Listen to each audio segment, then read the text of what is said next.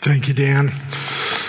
If you have your Bibles, go ahead and turn with me to 1 Chronicles chapter 29. I invite you to take that up, 1 Chronicles 29. I do want to extend just a public thank you to a few people. Our elders, Dan Burnett, who's just up here, and Mike McCullough as well, and several staff members have been working tirelessly to launch this 2020 Vision Giving Initiative. They've been working very, very hard, and we're excited about what is in store here at FAC in the coming years, and we're excited for you to be a part of it as well. And so what I want to do this morning is take a look at 1 Chronicles 29 in light of launching this 2020 vision. We want to look at this passage and see, what does God have to say about my giving? What does God have to say about my own money? And so I'm going to read just through the first 17 verses in chapter 29. Up on the screen, you'll actually see the first 19 verses, but I changed my mind. We're going to stop at verse 17. It's a little bit lengthy, so go ahead and bear with me. Follow along with me as I read, and then we'll begin. 1 Chronicles 29, verse 1. And David, the king, said to all the assembly, Solomon, my son, whom alone God has chosen, is young and inexperienced, and the work is great. For the palace will not be for man, but for the Lord God. So I have provided for the house of my God so far as I was able, the gold for the things of gold, and the silver for the things of silver, and the bronze for the things of bronze, the iron for the things of iron, and wood for the things of wood. Besides great quantities of onyx and stones for setting, antimony, colored stones, all sorts of precious stones and marble. Moreover, in addition to all that I have provided for the holy house, I have a treasure of my own of gold and silver. And because of my devotion to the house of my God, I give it to the house of my God. 3,000 talents of gold, of the gold of Ophir, and 7,000 talents of refined silver for overlaying the walls of the house, and for all the work to be done by craftsmen, gold for the things of gold and silver for the things of silver. Who then will offer willingly, consecrating himself today to the Lord? Then the leaders of fathers' houses made their free will offerings, as did also the leaders of the tribes, the commanders of thousands and of hundreds, and the officers over the king's work.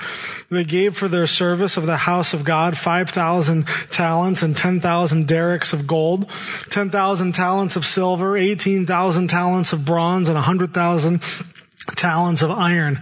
And whoever had precious stones gave them to the treasury of the house of the Lord in the care of Jehiel the Gershonite. Then the people rejoiced because they had given willingly, for with a whole heart they had offered freely to the Lord. David the king also rejoiced greatly. Therefore David blessed the Lord in the presence of all the assembly. And David said, Blessed are you, O Lord, the God of Israel, our Father, forever and ever. Yours, O Lord, is the greatness and the power and the glory and the victory and the majesty, for all that is in the heavens and in the earth is yours. Yours is the kingdom, O Lord, and you are exalted as head above all. Both riches and honor come from you, and you rule over all. In your hand are power and might, and in your hand it is to make great and to give strength to all. And now we thank you, our God, and praise your glorious name. But who am I, and what is my people, that we should be able thus to offer willingly? For all things come from you, and of your own have we given you. For we are strangers before you and sojourners, as all our fathers were. Our days on earth are like a shadow, and there is no abiding. O Lord our God, all this abundance that we have provided for building you a house for your holy name comes from your hand and is all your own. I know, my God, that you test the heart and have pleasure in uprightness. In the uprightness of my heart, I have freely offered all these things. And now I have seen your people who are present here offering freely and joyously to you. Let's pray. Dear Heavenly Father, as we now look to your word, I pray that you would give us an open and a whole and a pure heart. I ask, Father, that we would examine ourselves, and that you would convict us where we need convicted. You would teach us what we don't know, and you would open our eyes, Father, to what you would have for us to see this morning. And in your holy name I pray. Amen. 118 years ago this month, two men by the name of George Buchanan and Vinton Brush met in a home in Harbor Creek, where they decided to join the Alliance movement. The Alliance movement, it was an evangelistic movement that began in the country about 13 years prior by a Presbyterian minister by the name of A.B. Simpson. As the men spoke, Buchanan and Brush had a vision to see Erie transformed by Christ. Over the course of the next 14 years, they would hold regular prayer meetings and gatherings in homes where they would pray and study God's Word. And they met in churches, various churches, and they would be committed to the missions work of Jesus, with that being their emphasis. And the public would actually recognize this group of people simply as the mission. Then on June 2nd, 1913, a charter was drawn incorporating the Alliance work under the name of the Gospel Tabernacle of the Christian and Missionary Alliance. And by March of the following year, an official congregation was gathered for the first time with 33 charter members. 33 members sat at 124 West 18th Street in 1913 and had a vision to see Erie transformed by Christ. Through the major and intentional outreach of the Gospel Tabernacle, hundreds of people in Erie came to know Christ in 1922 and joined the church. And due to the rapid growth, the rapid gospel-induced growth, new provisions were needed to be made. So an offering was taken up, and a large duplex home was purchased on West 11th Street for $20,000. This building was remodeled, and the congregation moved into its new home on October 2nd, 1923. Hundreds of members sat at 145 West 11th Street in 1923 and had a vision to see Erie transformed by Christ. The church would enjoy more than 50 years of fruitful ministry at the 11th Street location, and it was during their time here that on October 6, 1965, the name of the church was officially changed to First Alliance Church. The congregation's mission didn't stop there, though. They saw an opportunity on the horizon, an opportunity that would be risky, that would require sacrifice and willingness. They were led by God to purchase a 33-acre farmland property out in the middle of nowhere, outside city limits, located at 2939 Zimmerly Road. There were congregants who mortgaged their own homes in order to build the very facility that we occupy today. There were congregants who literally laid bricks of this building themselves. Such men and women had a vision to see Erie transformed by Christ. We stand on the shoulders of men and women who have selflessly and willingly gave so much of themselves so that you and I may know and learn of the sweet love of Jesus.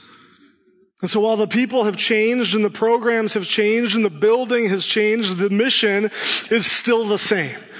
If you were to go back and look at the yearbook and directory of the Gospel Tabernacle in 1930 and 31, this is what it says. Our aim is evangelism. We want to reach the masses. To this end, we are looking forward to the time when we can complete the remodeling of the church. So even 90 years ago, the pure motivation behind building improvements was that of evangelism. And FAC has done a lot of it. Since its inception, FAC has sent out over 100 full-time workers into the ministry at home and abroad. Foreign missions movements have been born. Citywide ministries have started. Churches committed to reaching the world for Christ have been planted. All because of the men and women, not much different than yourselves, who were willing to sacrifice and demonstrate their true devotion to God and his work. And now we sit today on the cusp of a new chapter. It's a new day for FAC, and the future is bright.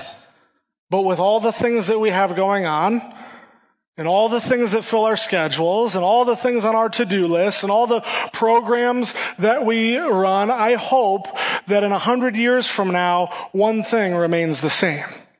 I hope they remember one thing about FAC in 2019.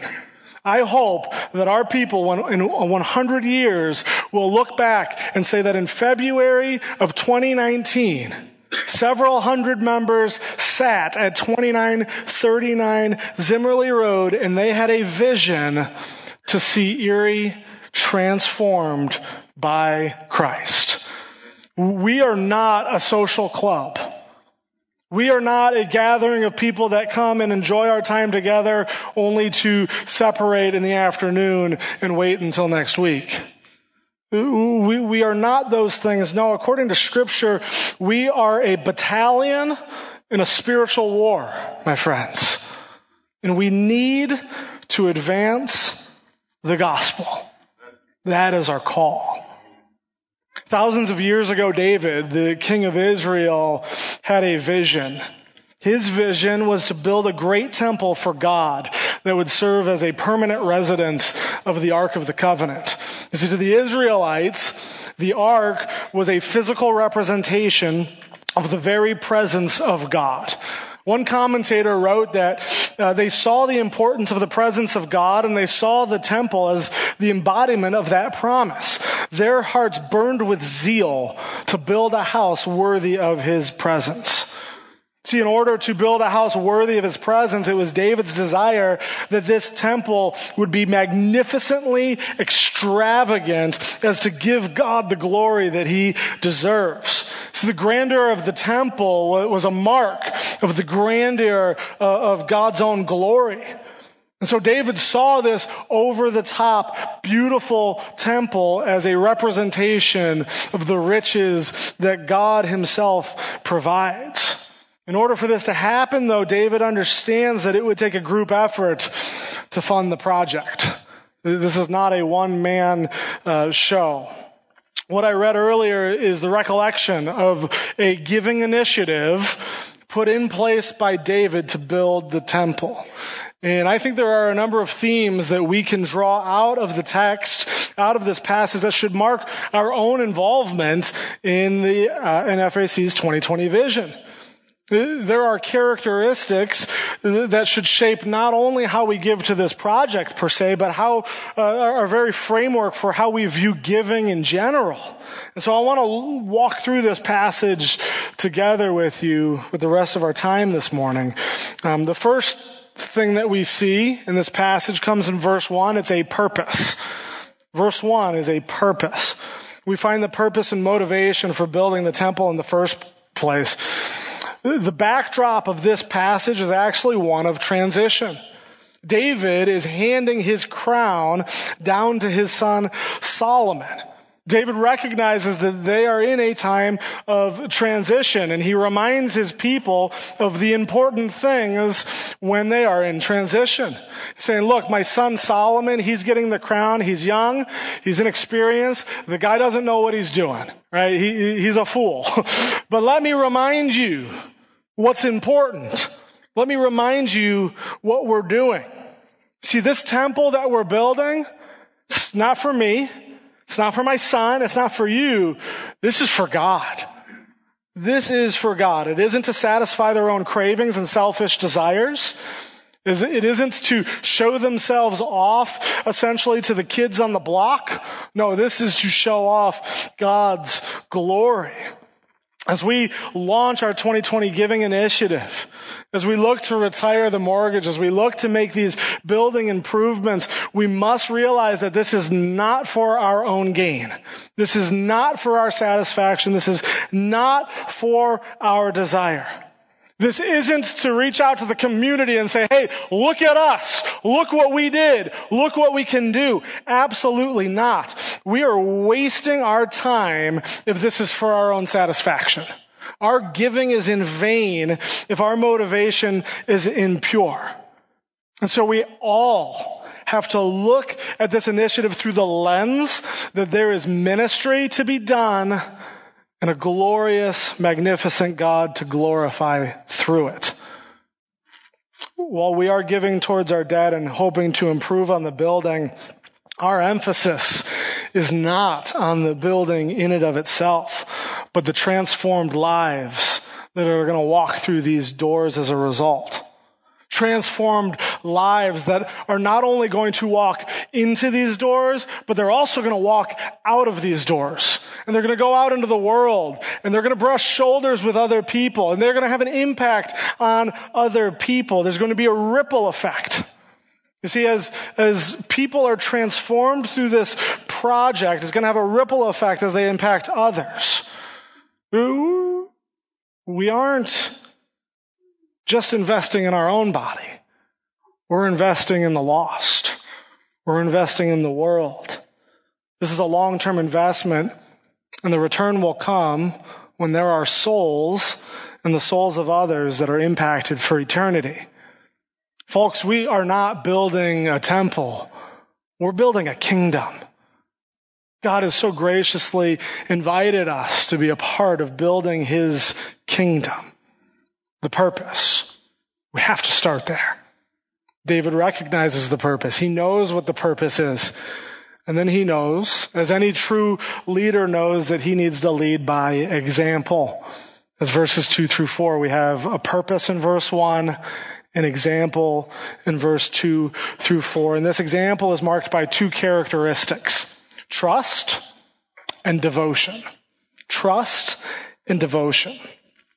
He describes in verse 2 all the different building materials that he's giving the gold, the silver, the bronze, the iron, the wood, the precious stones that he's giving towards the building fund. But these building materials mentioned in verse 2 are actually probably just from Israel's treasury. These would have been spoils of war. These would have been former spoils from just earlier conquests that Israel as a country, as a nation has stored up. But then we see something significant in verse 3. David ponies up in verse 3. What does he say? Moreover, in addition to all that I have provided for the holy house, I have a treasure of my own of gold and silver. And because of my devotion to the house of my God, I give it. This treasure that he gives in verse 3 is different than the treasure that he gives in verse 2. This would have been extremely valuable personal property for David from his own personal stash. This was important because this served as a reserve or an insurance, so to speak, for unforeseen hardships or natural disasters. In a sense, David is now giving money out of his own rainy day fund. David is giving money out of his savings account. David is giving money out of his retirement plan. He's very selfless in giving this because he's sacrificing his own personal security to God. See, we learn that our giving, or lack thereof, is naturally an issue of trust. And I get why it's so hard sometimes to give, because we're not just giving our money, we're giving away our security. And this becomes an emotional experience. This is very emotional. This is why we don't talk about money very much, because you don't know me and I don't know you, and you don't know my experiences and I don't know yours, and you could be sitting here very emotional right now saying, you don't understand the hole that I'm in. You don't get it. You don't understand the mess that I'm in. And you're right. I don't know. But I can speak to personal experience. My wife, Sarah, and I have experienced the financial hole. We know what it's like to have personally faced the strong temptation not to give. I know what it's like to look at my bank account and feel the need to take matters into my own hands. On one occasion particularly, we fell into some financial distress due to some unfortunate events out of our control. And I was ready to take matters into my own hands because I didn't feel like God was listening. I looked at God and said, don't you see, Lord, what you're putting me through right now? Don't you see how hard this is for my wife and for my children? Where are you right now? I didn't feel like he was listening. But in the conviction of my own heart, I heard God whisper, would you just trust me? Would you trust me? It was almost as if he was waiting for me to surrender it before he did anything. Trust me with your finances. So after duking it out with God for about 2 weeks, I surrendered. I surrendered the situation over to him. And wouldn't you know that over the course of the next 2 months, I would see God's hand at work. There was a series of unrelated and unprompted events where he provided literally 10 times what I needed to get out of our hole. It was almost as if God was saying to me personally, don't you see, Mike? Don't you see that I understand your situation?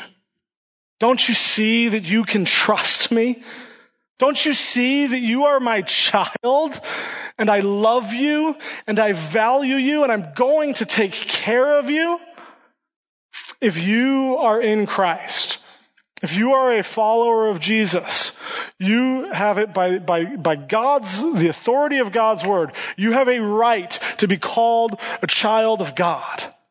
And you reap all of the benefits that go along with being his son or being his daughter. And Jesus himself tells us to look to the sky. Look at the birds in the air. They're taken care of. Don't you think that God, who loves you and values you like a child, if he's going to take care of those birds, that you're going to be provided for? And then Jesus says, look at the fields and how richly the flowers are adorned. Don't you think and believe that just as God cares for these flowers and dresses these flowers that are here today and gone tomorrow, don't you think that he is going to provide for you? That he's going to bless you? That he's going to take care of you? You can try and fabricate your own security all you want by not allowing God to be the Lord of your wallet. But understand that true security, true safety cannot be found in anything we can attain in this world. It can only be found in the arms of our loving Father. So perhaps as you sit here and as you duke it out with God yourself, maybe, just maybe, he is whispering into your heart, would you just trust me? Would you just trust me? David demonstrates trust in his giving. Why? Because he has a devotion for God. David looks at his giving as a tangible way to demonstrate his devotion to God. From what we know about David, and we know a lot, his entire life was one of devotion to God. And here in our passage, he is literally putting his money where his mouth is. Or should I say he's putting his money where his devotion is. The measure of your devotion is determined by what it costs you. The measure of your devotion is determined by what it costs you. If nothing is at stake, is that true devotion? Are you really devoted to something if it doesn't cost you anything? Are you really devoted to something if you aren't even willing to give up something else for it? David demonstrates trust. He demonstrates devotion. And then he calls on his people in verse 5. Who then will offer willingly?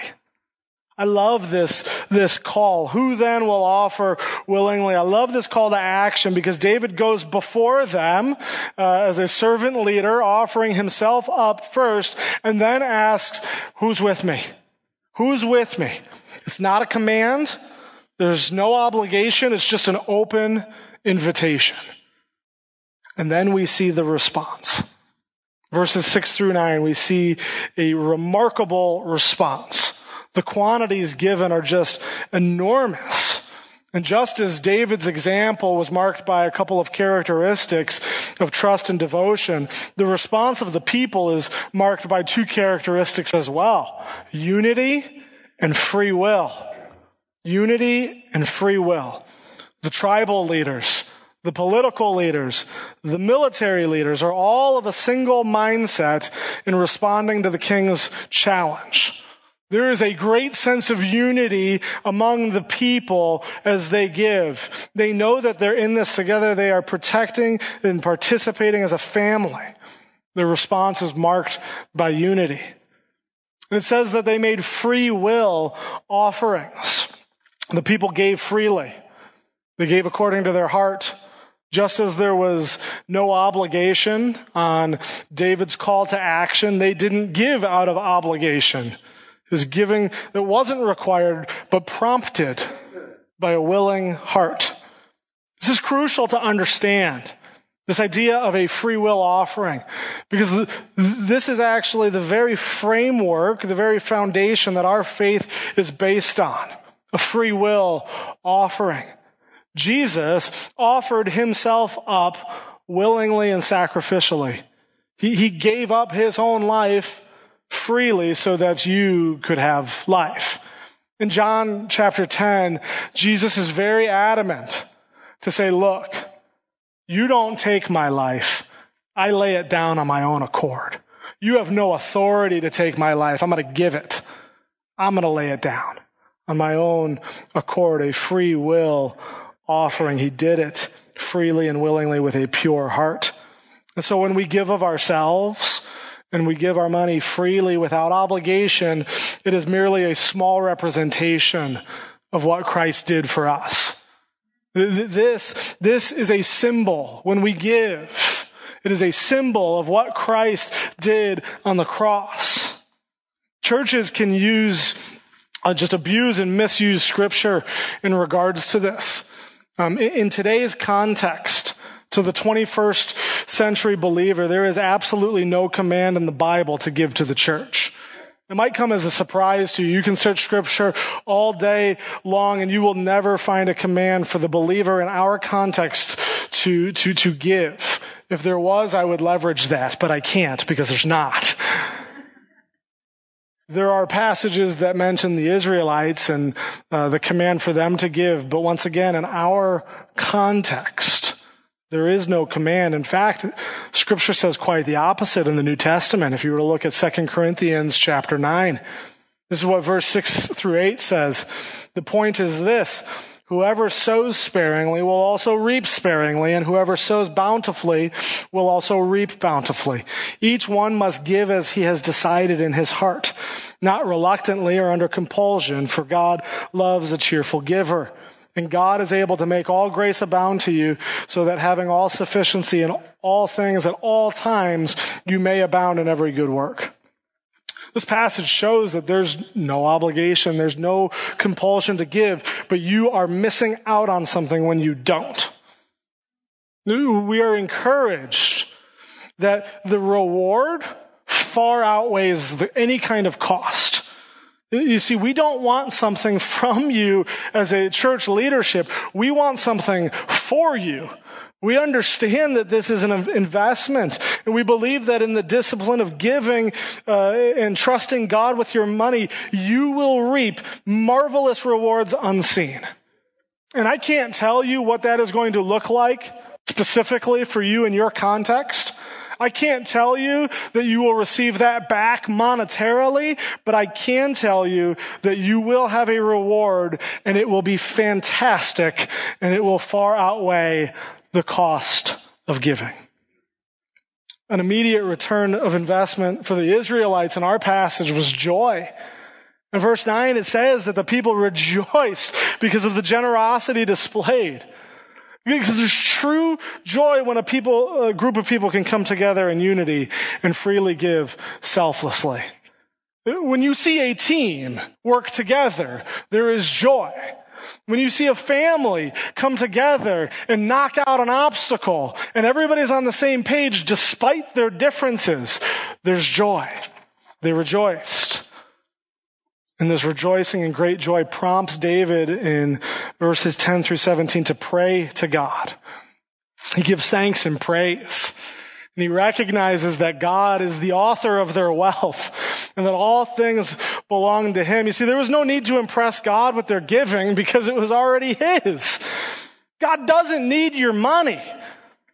There's no point in giving to either FAC or other nonprofits or the 2020 Vision to try and impress God. He'll probably look at you and say, that's cute. That's nice, right?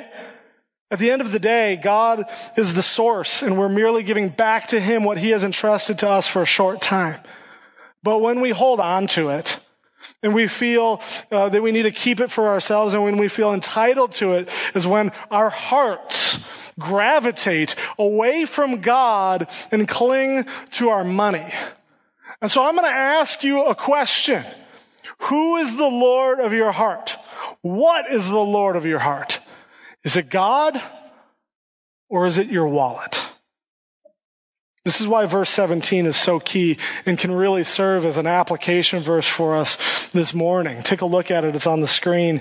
David prays, I know, my God, that you test the heart and have pleasure in uprightness.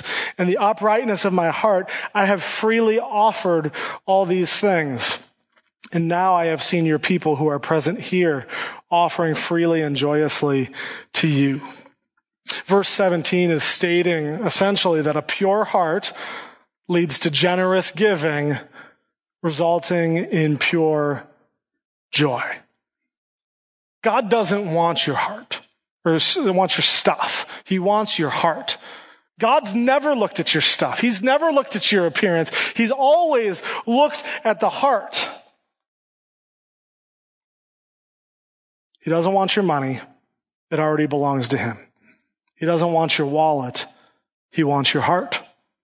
Your giving habits are forever linked to your heart. And because my giving is forever linked with my heart, my giving becomes a spiritual discipline of aligning my heart with his. And so while it's not commanded, it is encouraged, and it is a demonstration of where your heart is. It's a demonstration of a pure heart. A pure heart prompts generous giving that leads to pure joy. As you think about your own giving habits toward the 2020 Vision or just to the general fund, I don't want you to evaluate the condition of your finances. I want you to evaluate the condition of your heart. You don't have to give a dime, and I would never know. But it's God who sees your heart. And so however much you choose to give, or if you choose not to give at all, let me encourage you on one thing. Whatever you come to decide, be able to stand there in clear conscience and say, I have a pure heart on the matter. This is where my heart is. Do I have a pure heart? Because that is what God is looking at. And the one who gives a single dollar from a pure and trusting heart is a more pleasing offering to God than the one who gives thousands begrudgingly. Who or what is Lord of your heart? What is your vision set on? In a moment, I'm going to pray. And after I pray, we're going to take our normal Sunday offering. Just for this week. And we don't want you to make any pledges today. I want you to hold on to those pledge cards that you were given earlier. I want you to take them home and put them somewhere where you're going to see them daily. On your fridge, on your desk, by your mirror. And every time you see it, I want you to say just a simple prayer. Lord, where is my heart? Where is my heart on the matter? I want you to evaluate the condition of your heart. And then, and only then, after you've prayed about it intentionally, after you've discussed it with your family, after you have evaluated the condition of your heart, can you fill out that pledge card and bring it back? We want 100% participation. Our goal in this initiative is 100% participation. We want everybody who feels connected to FAC in some way or another to participate. And I am well aware that there are people here today that don't feel like they can give much. But let me tell you, your gifts to the one who says, I can only give this much, are very, very important. They are so important. And yours are the ones that will definitely come from a pure heart, because you're not giving out of excess, but out of need. And that demonstrates true trust and true sacrificial devotion to God. Every last penny matters. Every last penny is an investment. Every last penny is building the kingdom of God. You have a role to play. Your gifts have an impact, no matter how large or small. And so let's come together willingly as a church family in unity and knock this thing out.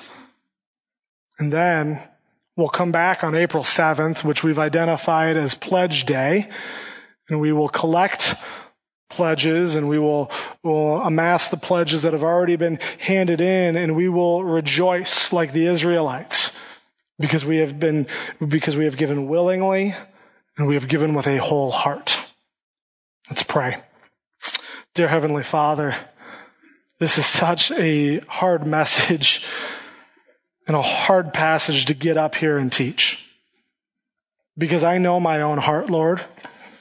And I know I have given and offered so much to you, but so many times my wallet is the last thing I want to give.